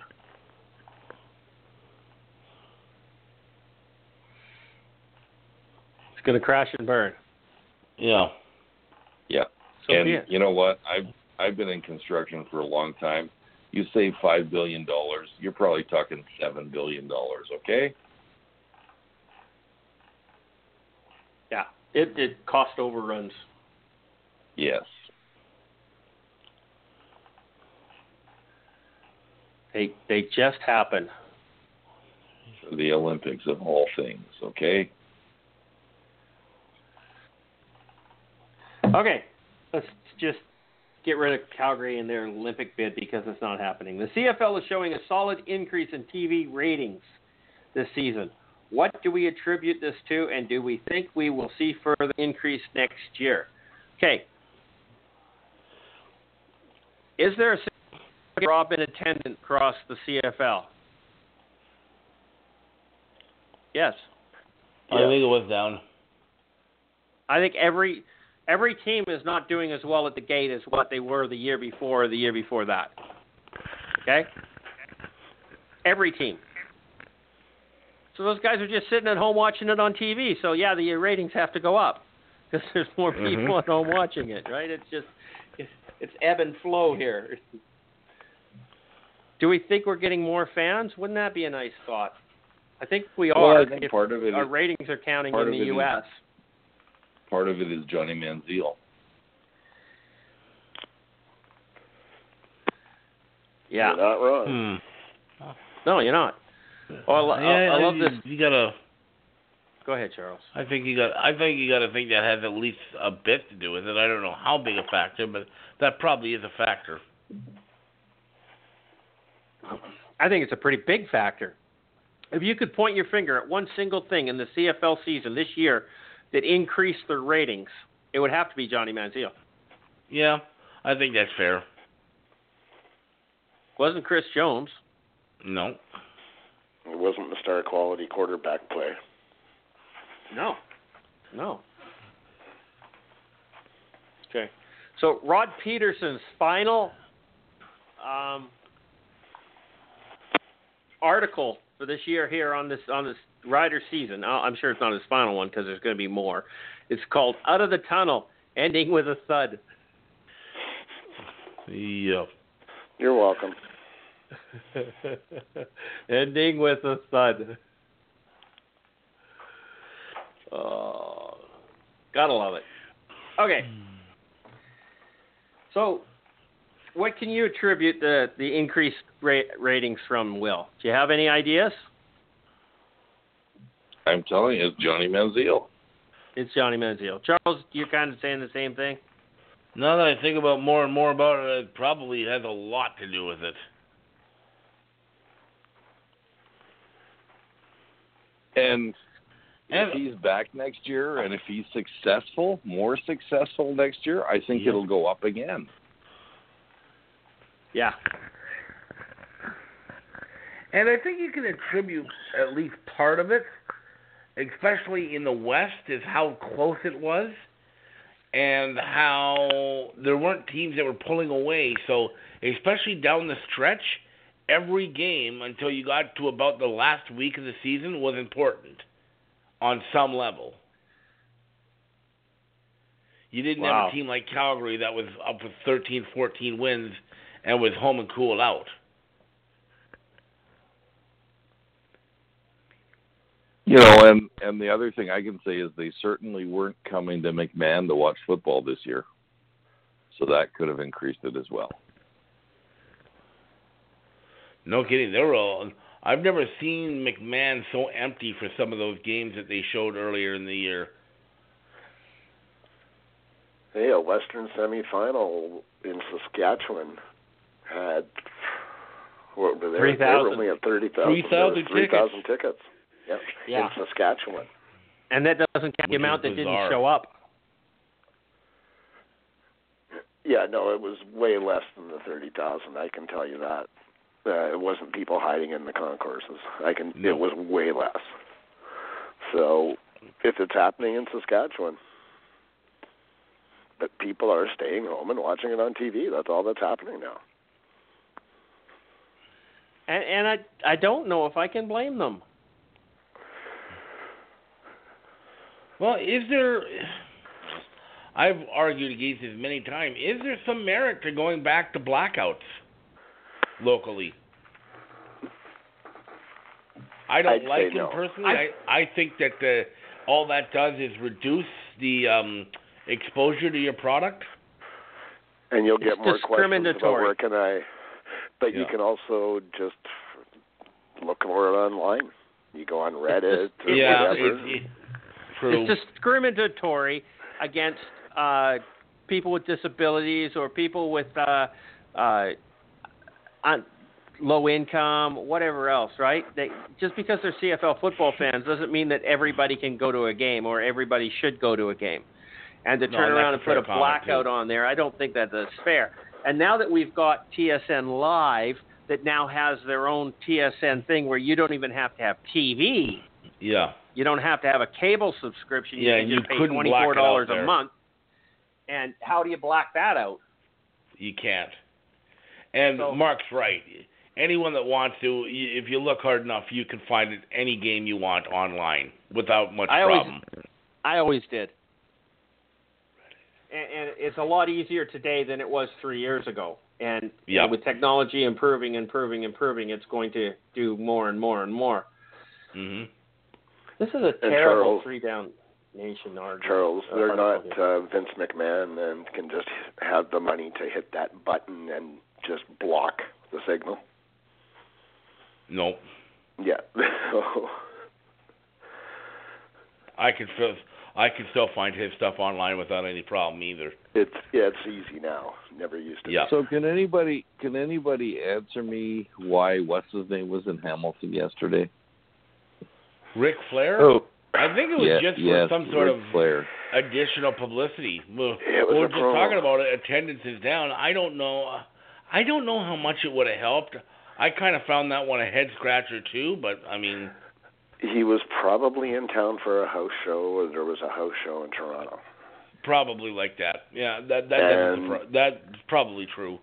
You think he doesn't know Jerry Glanville? Well, that was the other thing I was going to bring up. Well, no, he said he knows them. He said he's good friends. He's good friends with Angelo Mosca. Yeah. So. Well, yeah, because Angelo Mosca used to be a wrestler as well. So. Yeah. Yes. And that was great. Yeah.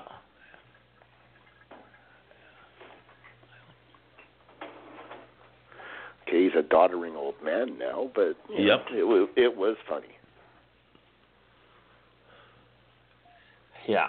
And it led into a touchdown celebration. Yep. Okay. This one is going to be a little humorous. Saved it for last. Way to go, Charles. Montreal announced on Thursday that both head coach Mike Sherman and general manager Kavis Reed will return next season. The big question is, why would they bring Kavis Reed back for another season? Is there any valid reason? No. Yes. Yes. I knew you were going to say that, Will. He signed all those great quarterbacks at the end of the season. Come on. So they got all these guys. Great.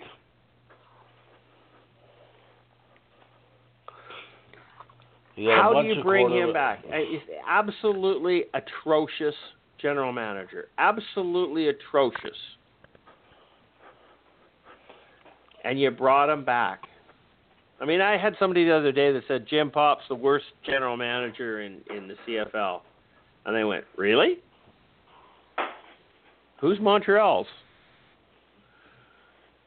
And, yeah, Montreal ended up the season a little bit better than Toronto, but, hey, come on, really? Kavis Reed? I mean, this is as dumb as bringing Jason Maas back. And, you know, the big argument that I had with a bunch of people online about this, and we're just going to off-topic Jason Maas just a little bit here, is he took over a Grey Cup winning team from Chris Jones, correct? Yep. Yep. Yes, he did. And he went from 12 wins to 10 to 9. Yeah. Benavides took over a Grey Cup winning team, went from 13-11 to 9, and got fired.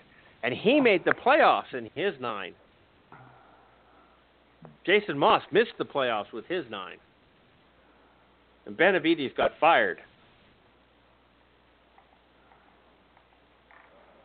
Please justify re-signing Jason Maas or keeping him on payroll. Please justify Kavis Reed.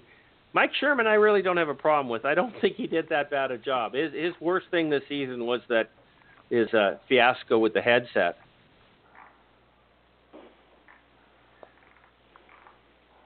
I don't have a problem with them keeping Mike Sherman, but Kavis Reed as a GM, give me a break. Give your head a shake. Do something, because it's not working. It's not working for you guys. This was his second year, right, with the Alouettes? Oh, no. As GM? He took over partway through last year, wasn't it? Okay, but this was his second full year. No, I thought it was right at the beginning. No, I think last year? He there right from the beginning? Let me look. I don't think he was. I thought he took over partway through it, but I could be wrong. Because maybe you're right. Because I think he took over. It was an interim coaching career in 2017. After his firing of Jacques Chapdelaine, he took over. Finishing the season 7 straight loss. He took over that as was coach in 2017. last year. No, that was 2017. And he went 0-7. Yeah, for the last 7 games. Yeah. But if you look at him as administrator, he was special teams coordinator in 16, and in 17 he was the intern head coach. Yeah. He was the GM from 2016 to present. So he took over from when Jim Popp got fired in 2016. Yeah, that was midway through the season. So last year and this year were full seasons. He has a record of 8 wins and 28 losses. And you're bringing him back?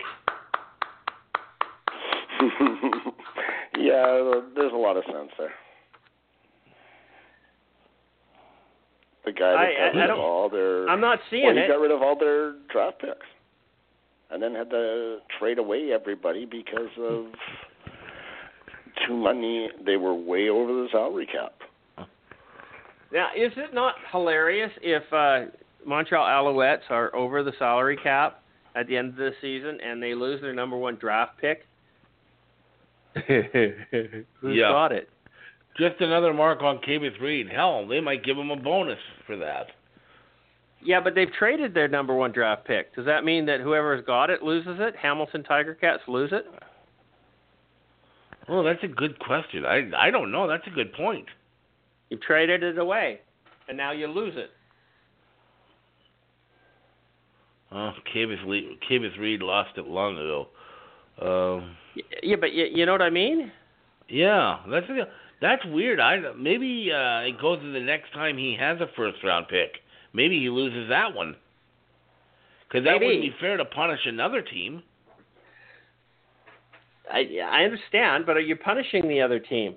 You're punishing Montreal, who traded it. Yeah, but that's weird. I don't know. That's odd.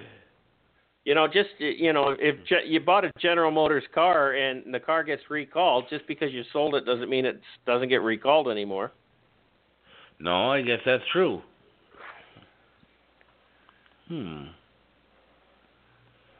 It's definitely a little scary. Okay. Anyhow. Real quick, Mark, do you have anything to say? No, there's nothing much I could add to that. It's pretty obvious. It's just a huge mistake. Okay. Will, anything here? Anything to add? Yeah, Montreal just threw more gas on the dumpster fire. I think they're a tire fire. I think it's elevated a little bit from a dumpster to a full-fledged 120-acre tire fire.